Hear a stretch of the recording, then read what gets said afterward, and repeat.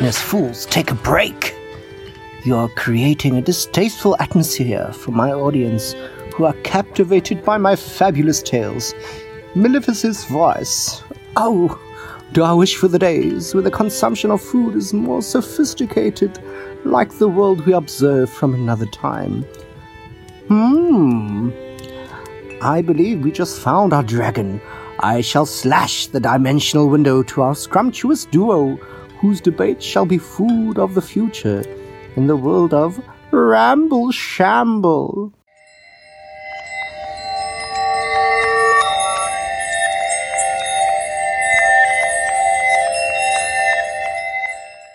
Hello, all glorious listeners. My name is Mackie, the scientist of this Ramble Shamble of a podcast, and I am joined for our little chat with a person who's from the past called Jotun. Say hi, Jotun. Hi. See, he doesn't even listen to when I say it, when he's meant to say hi, Jotun. But yeah, this is just our little podcast that we hope that you guys enjoyed the previous one so far. If you guys didn't listen to the end, the difference between our podcast to others is we want your interactions. We want you to be part of our podcast. By how to do that, you need to leave comments on our YouTube videos when these come to YouTube. Join our Discord and chat to us directly, or Twitters or other social medias, and you decide who was the better person in our discussion of the previous podcast episodes. And we will also take in anything that you guys recommend and maybe make a podcast on those. So please join our social medias, and we hope to chat with you there, and you don't just have to listen to us. But I think that's kind of covered the sunning of this. Jotun, how are you doing today? I'm doing quite well, actually. I had my frustrations, of course, but one has to look on the bright side. Well, yeah, my frustration is that it's too cold where I live right now. It's been hot for the whole week, which I've been loving. And all of a sudden today decided, let's just be very cold. So the first time since I've been in my new place of residence, the doors are closed, the windows are closed. And I was just me in a room. It's been cool over here as well. I've got tiles on my floor. So when it gets cold here, it's the type of cold where it creeps up your leg. Like in your bones, which is for me the worst. You get the mist kind of cold that's a superficial kind of feeling on your skin, but up the bones cold. Yeah, I've also heard that cold would also affect your dreams. Now I'll have to say it's been affecting my dreams quite a bit lately. When you're cold, I've read somewhere else. Sorry guys, it's a little bit off topic. That your dreams are influenced by the body temperature of you. If you're warm, you generally don't have a dream, and when you're cold, you generally have nightmares. Has that happened to you? Because it's definitely happened to me. That sounds like grade A pseudoscience to me. especially when you think about the fact that lowering your body temperature is meant to help you sleep.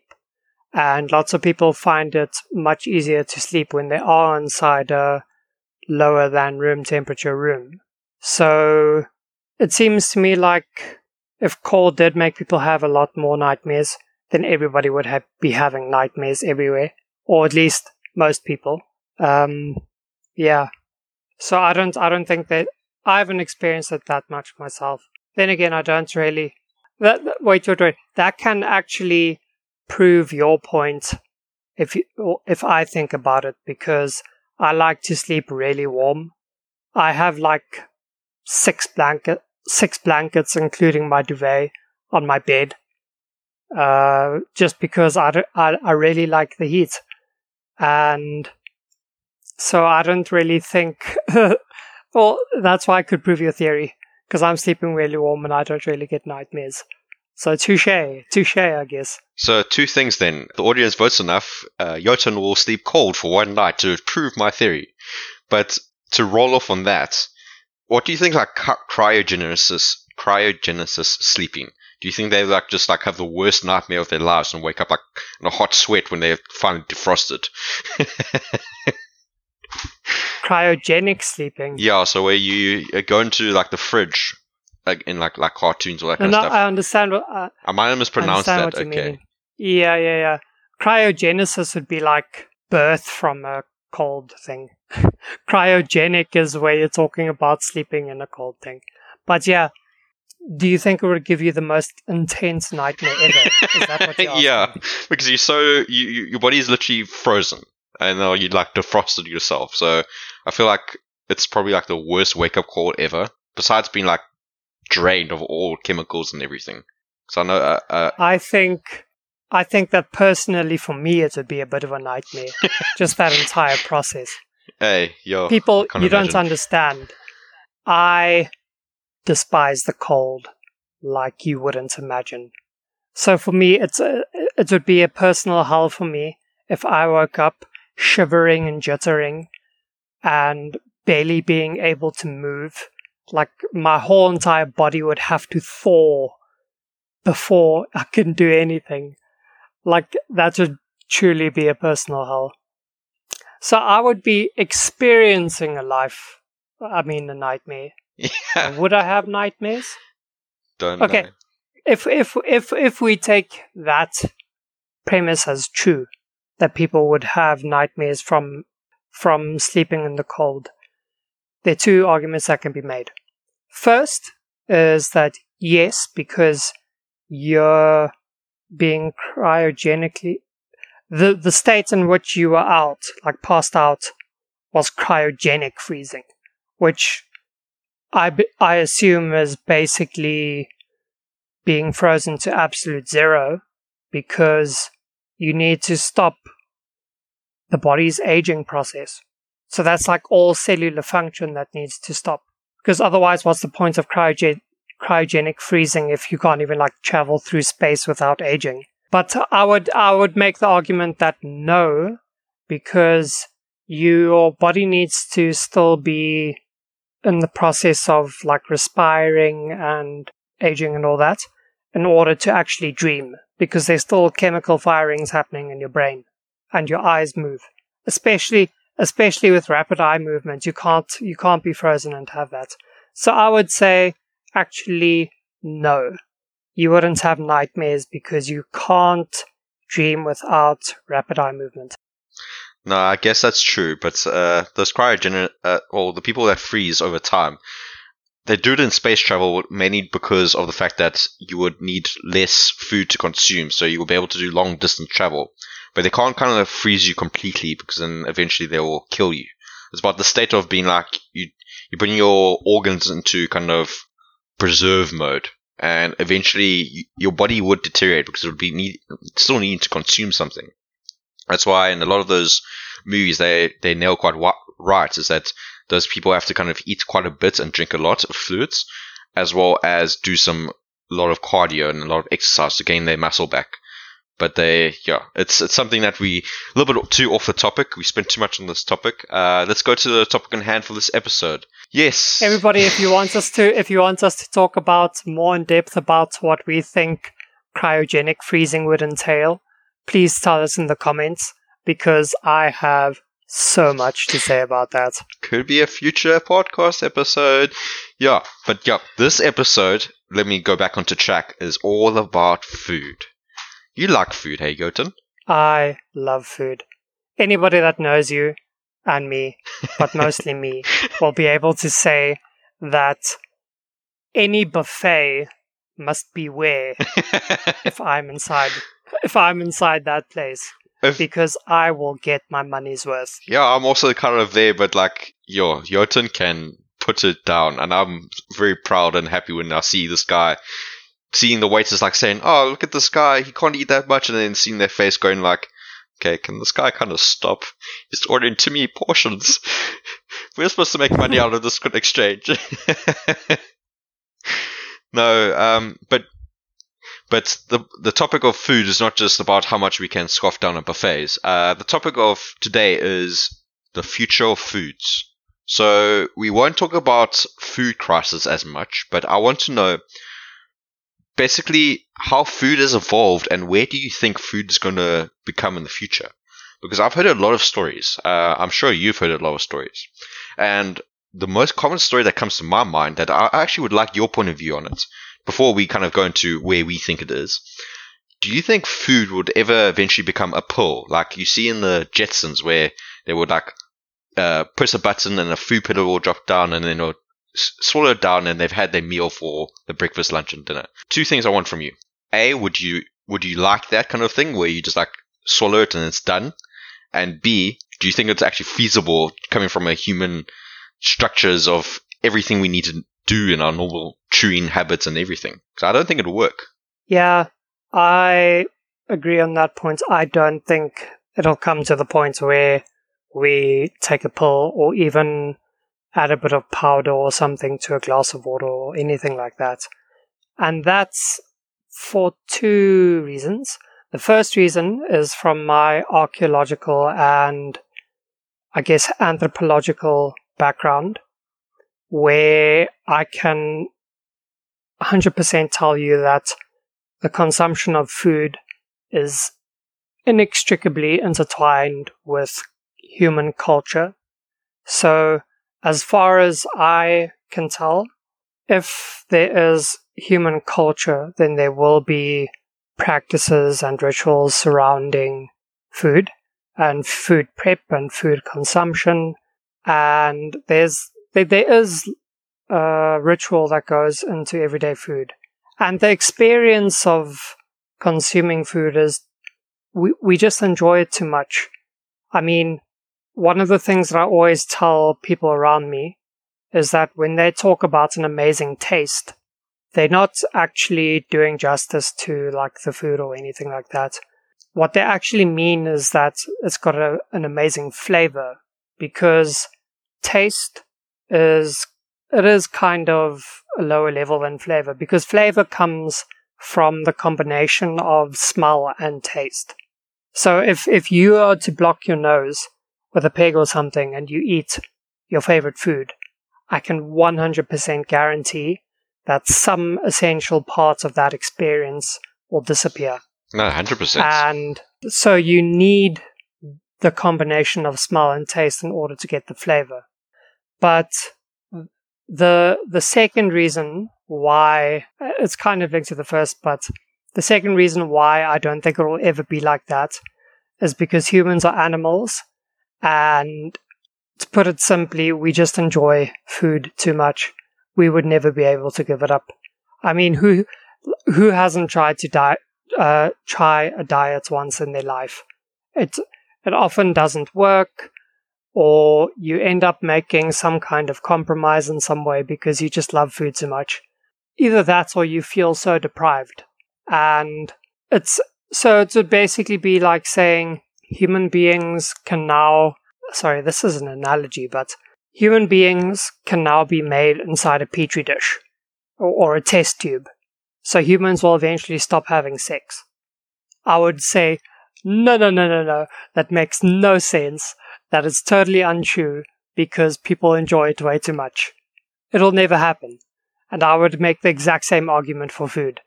People just enjoy the process of food too much and the flavor and all of that. We'd never be able to give it up. Even if you had a taste explosion with the pill.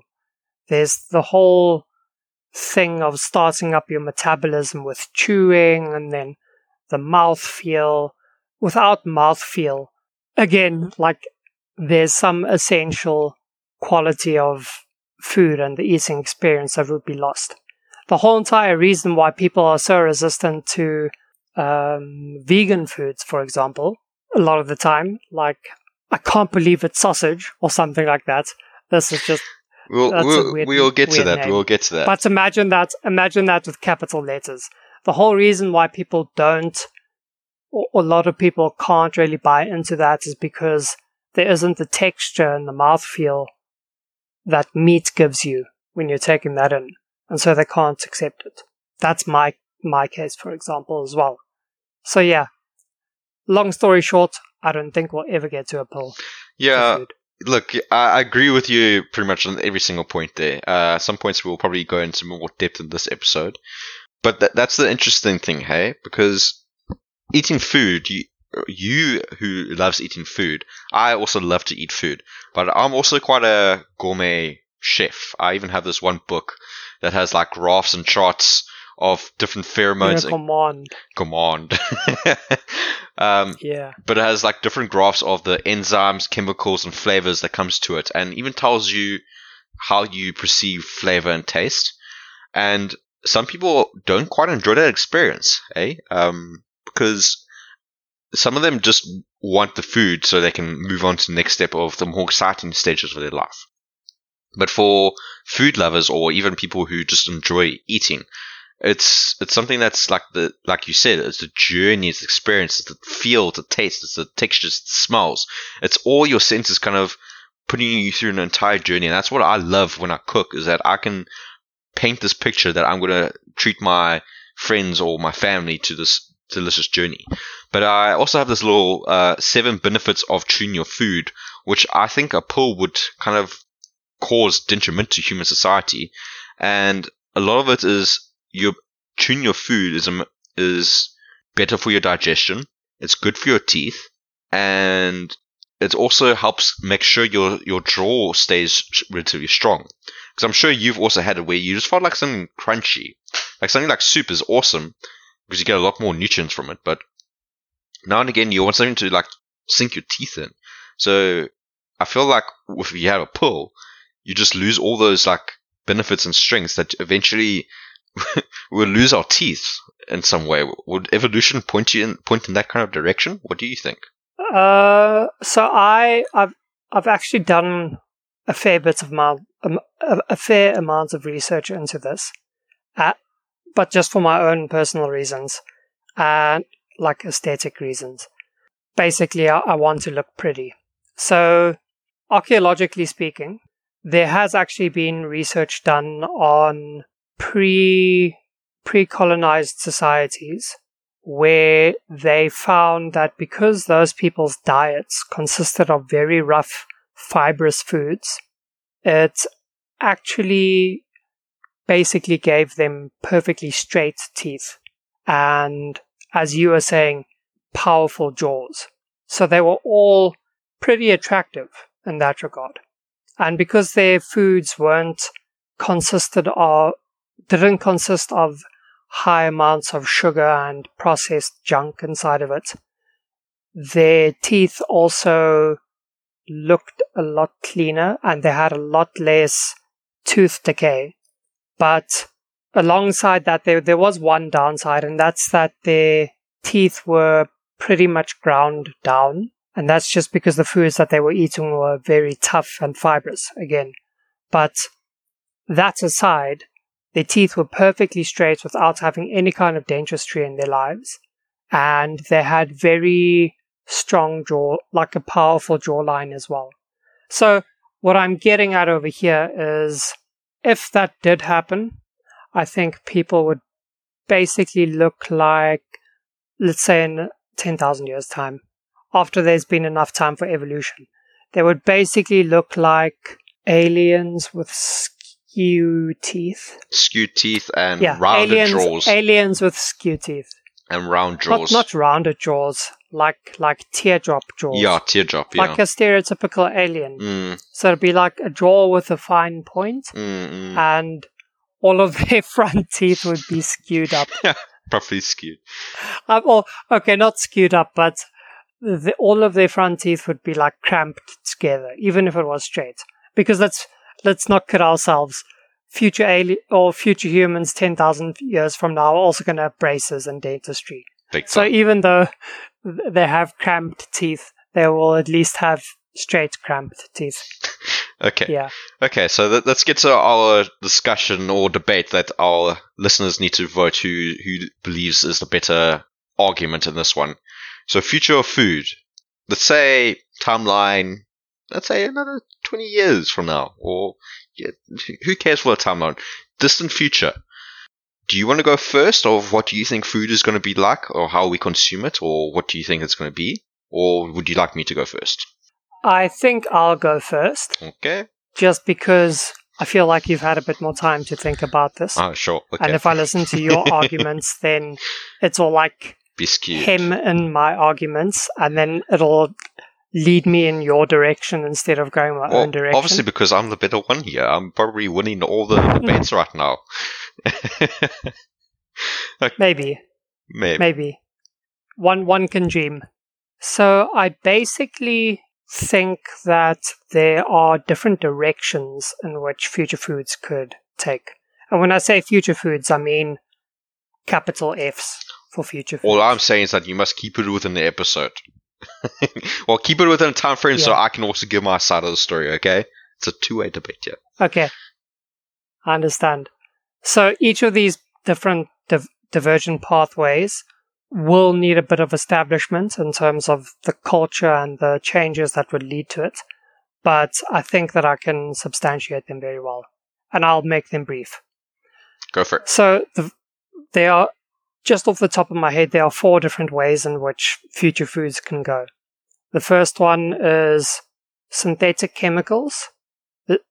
And when I say this, people, I mean all out.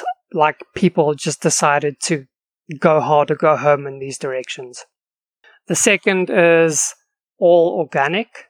The third is lab manufactured in order to maximize on macronutrients. And the fourth is just from a Western perspective, eating weirder and weirder things because we made some new discovery that showed something like some insect's legs from Cambodia or something has like 100% protein, and we can harvest all of their legs instead of eating normal protein because it gives you such little calories but so much protein that we've decided to make farms and things. Okay, that sounds a bit weird, but I'll explain. The first one, with synthetic chemicals, we're already seeing with a lot of the food that we eat nowadays that we can manufacture flavors and different compounds in a lab that can achieve desired effects. Things like all the E chemicals on the back of or inside an ingredient list on the food stuff, or emulsifiers, and such things, just to help the food keep and all of that. And so one way that we could go is to basically make the majority of our food inside of factories where we can synthesize what we view as the perfect food and do away with all of the climate change impacts and all of that. Whatever the reason, regardless of what the reason is for us wanting to make this synthetically, it'll probably be something to do with reducing waste or reducing the amount of farmland in order to let people settle there instead. For some reason, we could have synthetic chemicals be the basis of our food. And so society would basically select for that. There'd be social pressure from climate scientists and social upheaval, whatever. Basically, synthetic chemicals or synthetically created foods is one way it can go. But sorry to interrupt you. So I know there's all these different ways, but do you think which of these different ways do you think is the most probable way of the future? So you say it can go there, but do you believe it's going to be the way? I won't be able to tell. I can't tell you that far ahead. At the moment, they're all... Yeah, but unfortunately, we won't be able to go into every single one of those points because, again, our talk show is only, or podcast is only restricted to 40 minutes. So... Okay, I'll choose one at the end, just to make you happy. Please, that'd be good. Thank you. Okay. Continue. The second pathway is that we go all organic, and that would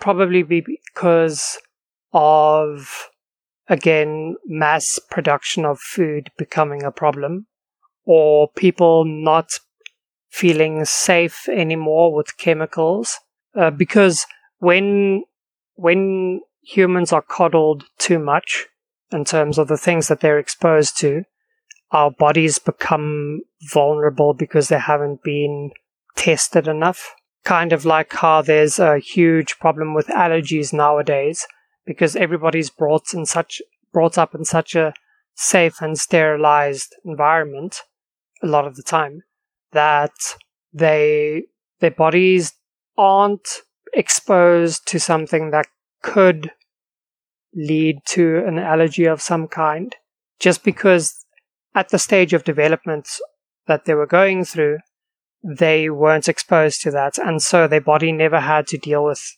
that problem. And so if it came to a stage where people thought everything is too sterile, it's causing all these health problems, we need to go completely organic, I think that could be one possibility. The third possibility is that we just manufacture everything in the lab and we select for macronutrients as we do so. So then we're growing meat inside of petri dishes, which they are doing nowadays already, at least at a experimental level that hasn't been done to scale. But the problem with that is that it's extremely difficult to get the right mouth feel. But I think they have replicated most of the flavors of meat.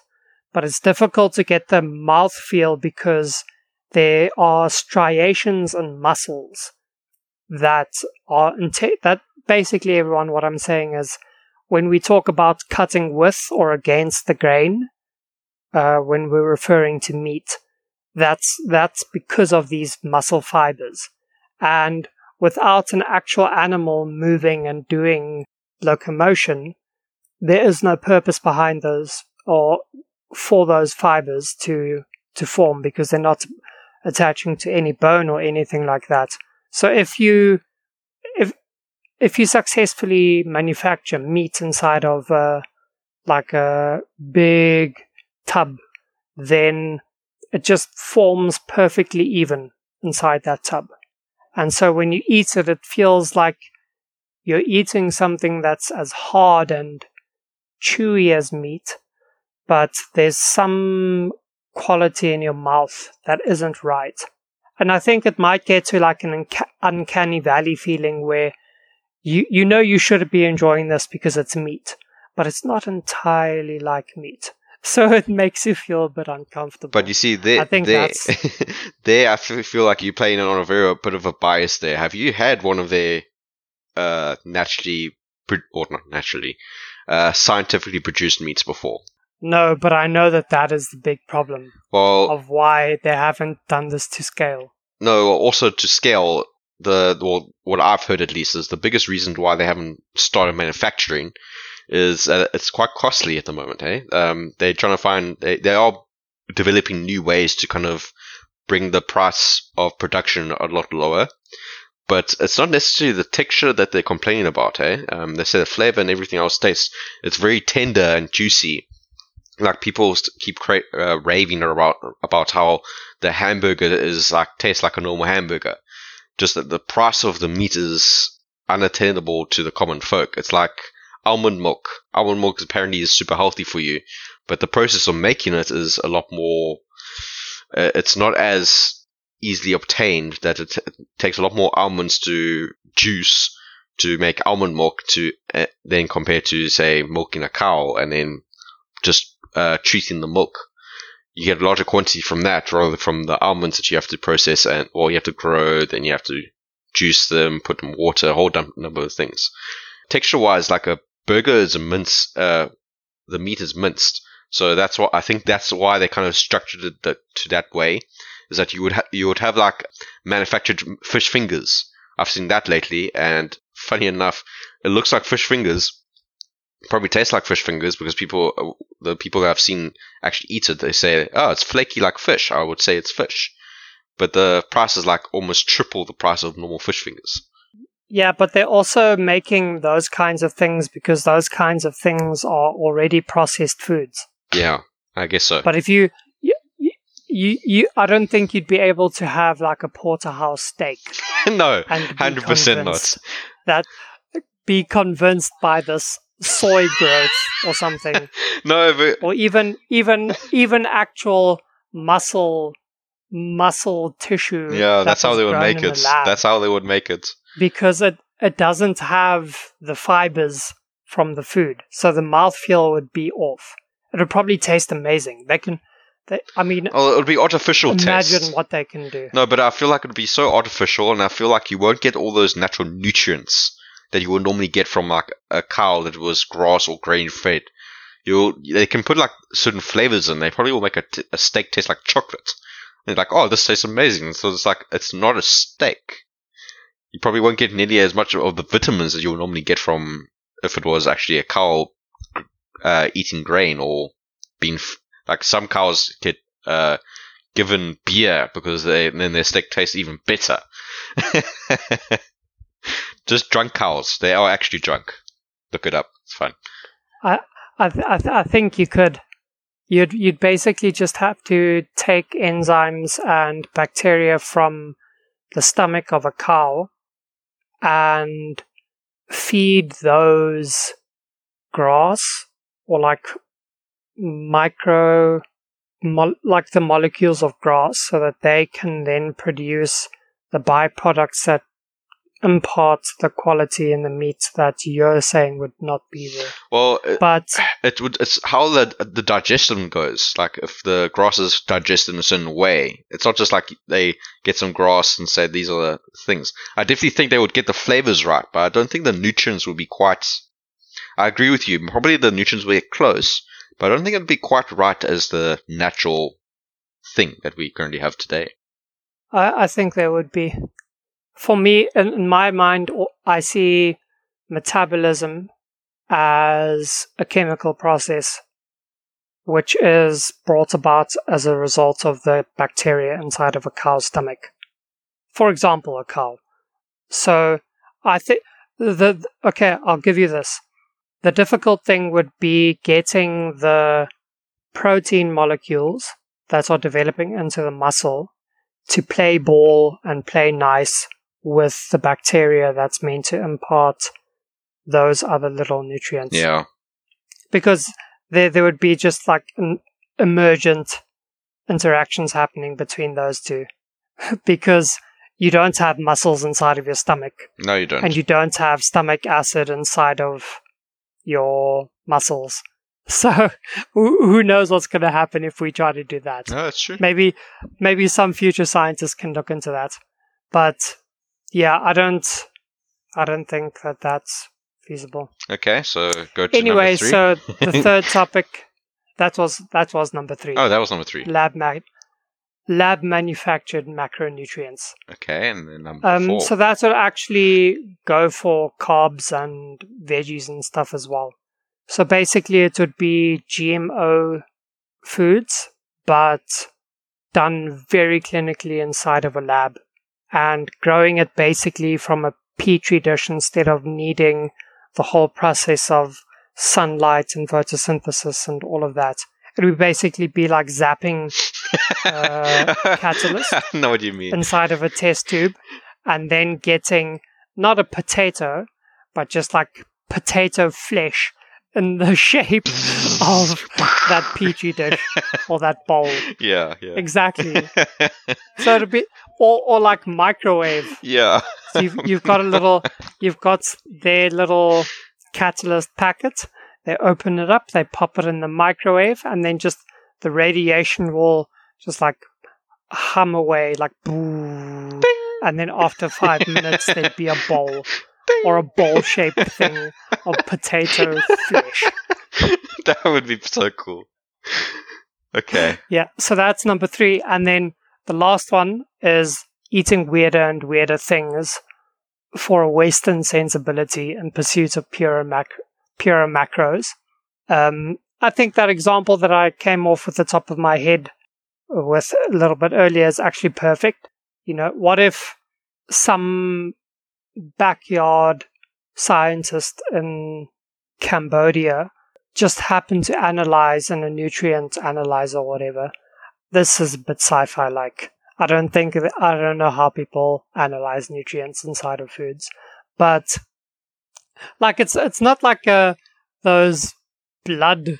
You know how they test blood? Yeah. Like that little spinning No, they device would that not. they They would use? not use a centrifuge.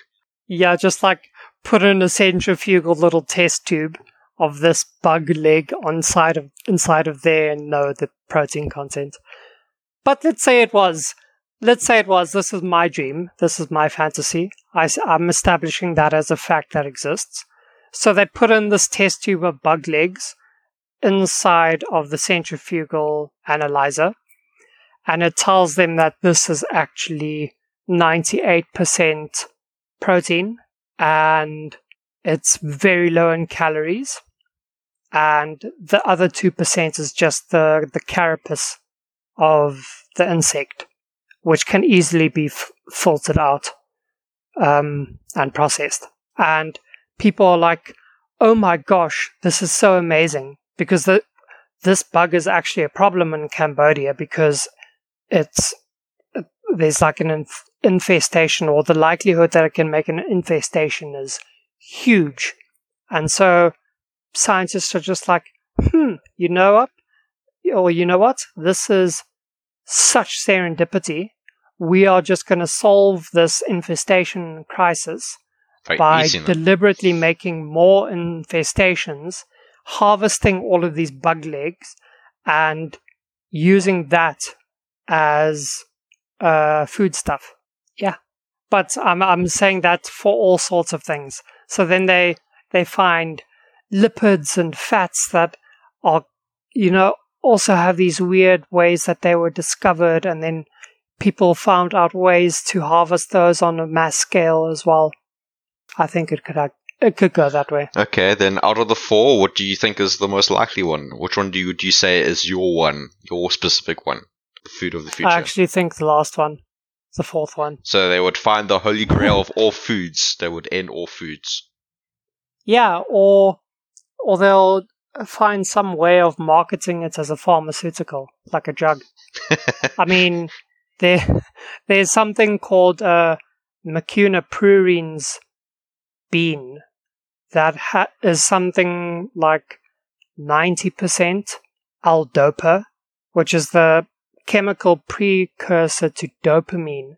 And so people literally harvest those beans to put inside of pills so that people with, I think, chemical depression and Parkinson's and stuff like that, but even for normal people like you and I, if we want to take it as a supplement, we actually can. And so I think a lot of food will eventually go that way, but as a supplement, not as a pill, something to replace food. Yeah. Okay. I will say finding the one food to rule all foods, not a feasible idea. Like, ideally, like I said, like you said before, like a fantasy wise, I do see it as being like a holy grail of all foods. However, I don't think that would be sustainable as a way, because say you got an infestation, the ideal case. That infestation needs to eat a whole bunch of food to obviously grow and repopulate. Now, assuming the maturity of where it goes from a larva to actually mature bug, so we're using the bug as an example here, that takes quite a bit of, it's generally around about, like I say, a 2-week thing, so you probably will get quite a bit of quantity-wise.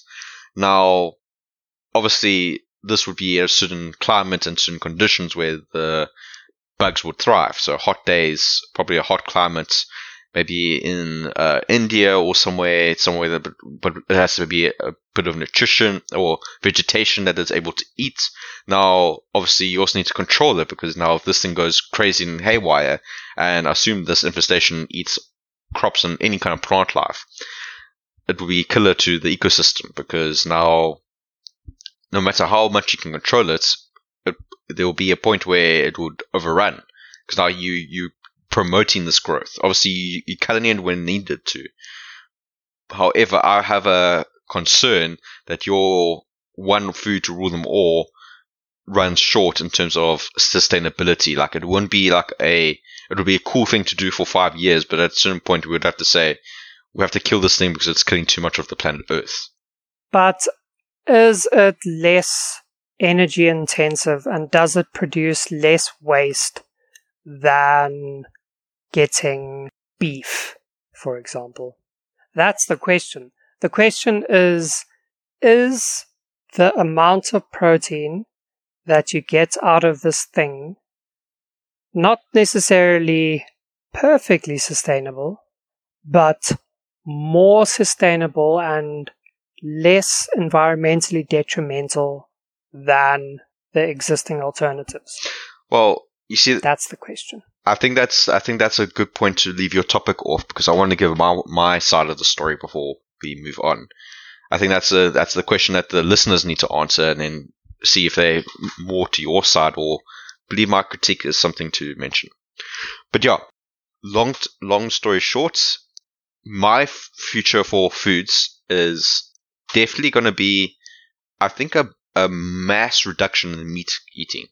Why I say that is I don't think it's manufacturing. Manufacturing is a bit of a weird one for me. I think it's going to be something, but it's going to be a combination of your 4 aspects or areas that you mentioned before. However, I'm sure Americans might hate me for saying this, but I think we, like you said before, very Americanized our way of eating food. We eat way too much meat than we should. You probably hate me for saying that because you love your meat. But I think we don't need to eat as much as we need to.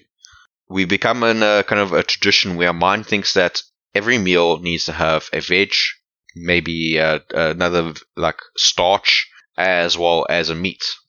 But I know back in the past that was something there. But you can have meals where it's just based veg or just based salads and still get the full that we need to. So I think the future of food is going to see a little bit of a reduction in meat, but not as much as, like, we're not going to eat meat anymore. I think it's going to be like a balance between the two, which I think is, what by balance I mean one side is not eating meat, but then the other side's also eating meat. Is because if we stop eating meat altogether, the detrimental side effects to the planet Earth would be catastrophic.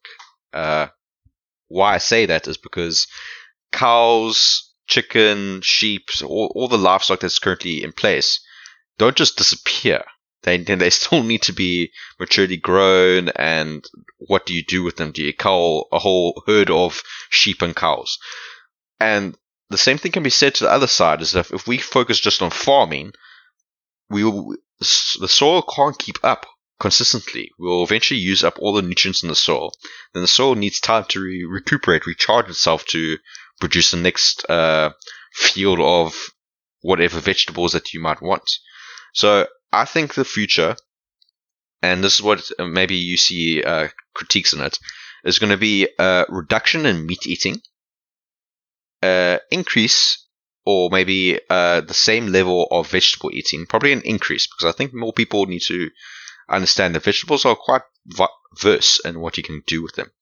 And like you said before, an increase in insect eating. I think we're going to eat a lot more insects in our future. I think there's going to be, to replace the amount of protein we've been eating, I think there's going to be a massive increase in insect eating.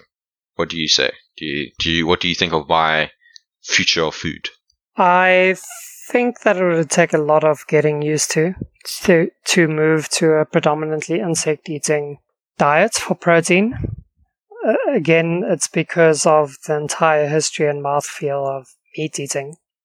But I don't see that happening. Are you sure about that? Because I think... Because it's already started. It's contentious as to... No, it started. I think it's contentious as to whether the meat industry is really as bad as people make it out to be. I'm on the side of meat, just putting out my bias over here, but I don't think it's nearly as detrimental towards the environment and life to have basically the scale of the not domesticated animal husbandry that we have now, because with normal vegetable production and all of that, there is a huge scale of animal life that is basically recklessly murdered, because there are all these little field mice and other rodents and small animals that are inside all of the fields when a crop harvester comes through and just cuts and mows everything down. And so there is a huge amount of animal life that is lost in that whole process as well. But, that's something that the listeners will have to make up their own minds about as well, because you find documentaries and explanations and experts on both sides of the spectrum over there. But again, I think it's simply a thing of people love what they love, and I don't think that we'll be willing to give up meat. Then again, I've never tried insects myself, but they're crunchy. I can imagine that they're not crunchy. If you dry them, most of the time you get them as dried. Yeah, no, I understand. I do think that they are crunchy. Sorry, this isn't what I was getting at. I think they're crunchy, but because they're still inside of the shell. Yeah. But I don't think a lot of people would want to eat the shell as well. So we'd find some way. No ways you can remove the fluids. We would find.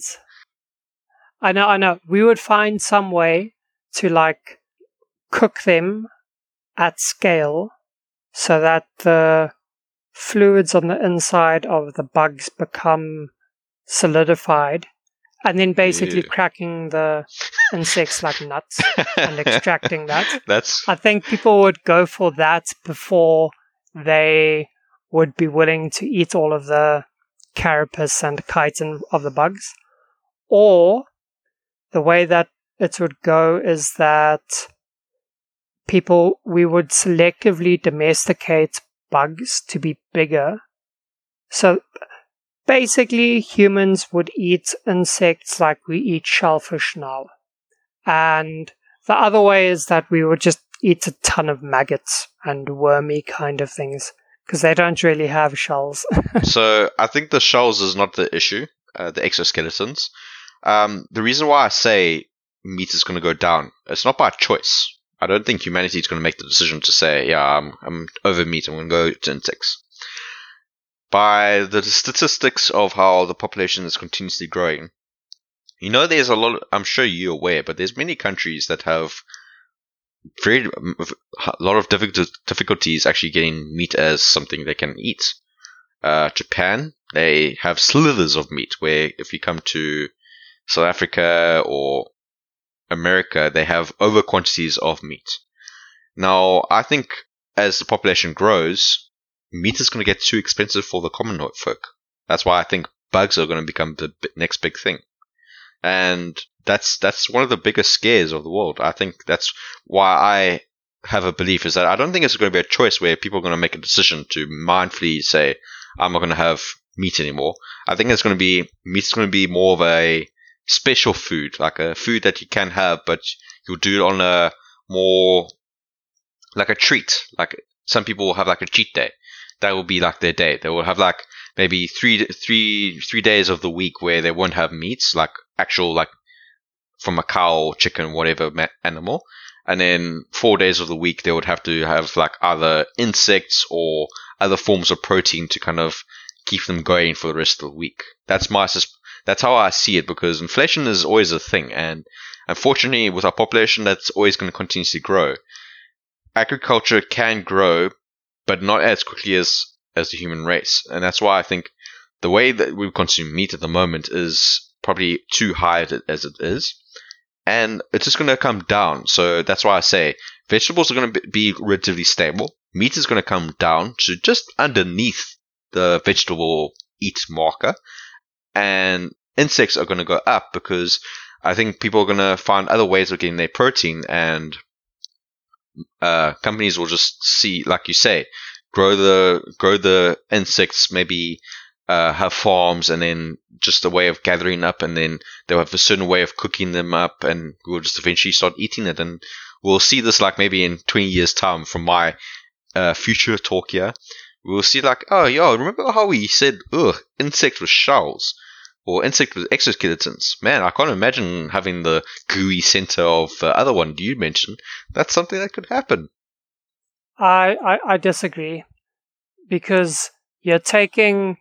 that is assuming that the production of the entire meat industry is in a vacuum. But there are so many byproducts that come from animal husbandry that people won't want to be without either. Things like glue and gelatin. No, I'm not saying that would go away. I don't know this, but I mean, I don't know this for a fact, but I feel reasonably certain that some ingredient inside of something like, again, everybody, this isn't the actual name, but I can't believe it's not sausage. I feel reasonably certain in saying that a chemical inside of, or an ingredient inside of, I can't believe it's not sausage, would be something like gelatin in order to hold it together in the right way. And there's like the leather industry and tallow and yogurt and dairy and all of that stuff that you can't separate from animal husbandry either. And so then you get to the point where what do you do with the carcass of a cow after it dies and it can no longer produce the milk? That's arguably more of a waste not to use the meat then from that cow. No, but you see, that's where you're misunderstanding what I'm saying. I'm not saying that we're not using those things or reducing the quantity. I'm just saying that the quantity of meat that we're currently producing now is not going to be able to keep up. That we're going to have a scale of 10 to 1 to meat, because meat would, yes, we can make more slaughterhouses, but then there's a lot of morale reasons. To the point where you're saying about the fact about this leftover stuff. I'm not saying about that stuff. They still use that stuff and make leather and gelatin and all kinds of things. I'm saying keep going ahead with that. But I think the common man who can now buy chuck and that kind of stuff from a normal steakhouse is going to be, instead of say X amount of monies, it's now going to be 10 times X amount of monies, because now it's going to be a little bit more harder to come by. Understand? I don't think so. Yeah, I understand what you're getting at, but I don't believe it'll go that way, because one of a big fact that is omitted by a lot of the people that make the argument of normal crop farming being more sustainable and less energy intensive in terms of the area needed and the water needed, as well as the land, or I guess that is water area needed, that those are less energy intensive with making plants and plant-based foods, don't take into account the fact that people want the most amounts of food that we can have. And there is a limited amount of land that is actually arable and is suitable for farming. But it's almost always the case that, or not that's a lie, but it's very often the case that land which is used for animal husbandry is not suitable for crops, because the crops themselves take so much nutrients from the soil and such, or for whatever reason. It's normally got something to do with soil or the terrain, but those are the perfect places actually where animals can still thrive, and where simple plants like grass can grow perfectly, but something more substantial like a vegetable crop cannot. And so the only way that people can effectively use that land is in fact by having animals live there or graze there instead of trying to grow something like corn. So a very simple example of this is goats and like ibexes, which can perfectly well and very happily live on very rocky terrain and stepped terrain and such, because the terrain itself is too difficult for people to actually get something like a combine harvester to harvest any kind of crop that they could attempt to grow there. But even attempting to grow the crop there would be unsuitable at scale because there's so much rock, and oftentimes it's like bedrock that's interspersed in on that terrain. And I mean, imagine something like a 60-degree incline up a mountainside. Which, I mean, have you seen goats before? They climb trees and stuff, man. It's ridiculous. I feel like you're going off topic of what you're discussing. It's related. Basically, what I'm saying is that the maximal amount of land that we can use for crops, we are already using for crops. So if we reduce the amount of protein or animal husbandry, the land that's used for that, then there will instead be a vacuum inside the food reserves that humans have at our disposal, instead of increasing the amount of crop yield. And people also make the argument that a lot of the crops that are being made are actually feeding the animals, but that is a lot of, like 90% of that is literally the chaff. Like you hear of separating the wheat from the chaff. All of the husks and stuff that come from manufacturing crops go towards feeding the animals.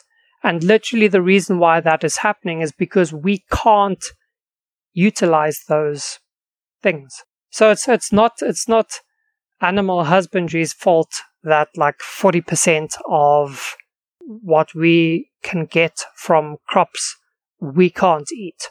So it makes sense that we feed those to animals. Yeah, well, I think that's where the listener needs to make the decision of whose side provide the better document of what they think is going to be the future of the food. Unfortunately, guys, and listeners, we are running short of time. It's quite a long episode. So, what do you guys think? Do you think Jotun provides his better point of view? Or do you think Mackie has a better point of view? Obviously, you choose Mackie. But guys, this is what the whole podcast is all about. You're hearing my point of view, you're hearing his point of view. And at the end of the day, you guys make the decision of who you think has the better decision. Again, leave comments on YouTube, join our Discord or other social medias and talk to us directly. And we'll have little polls that we will have little voting systems that you guys can decide on who provide the better topic and who provide the better future of the foods. And please don't forget that we will be starting a separate playlist for each episode where we let you guys decide on a topic related to what we talked about inside this bigger episode, and we will discuss that instead. So for this episode now, it's going to be, how do you think the future of food will develop? And we will select our favorite of that panoply that you guys will surely create for us. And we will discuss that for a much shorter episode, 10 to 15 minutes. Because we also like to, we can't think of everything, but that's why we outsource our brain power to you guys. So yeah, comment as well on how you think food will develop. Something short. Like I, for example, said for the one that I eventually chose, eating weirder and weirder things in pursuit of purer macros. So, nice short little spiffy title like that, and we'll have a ramble about that. A shorter ramble. But yeah, hope you guys enjoyed our little ramble, and we hope to hear from you guys, or we hope to have you guys listen to our next podcast. We plan to do a podcast every Thursday, and please join our Discords and Twitters to see the latest announcements and notifications, so you always keep up to date when we make an announcement. Maybe we get to a stage where we might post an additional episode a week, but at the moment we're going to keep consistent every Thursday, and the time will be the time that we have officially decided to post, that will come out on our Discord and Twitters. Thanks very much for everyone, and to be decided. And we hope to hear you guys join our next podcast. Goodbye.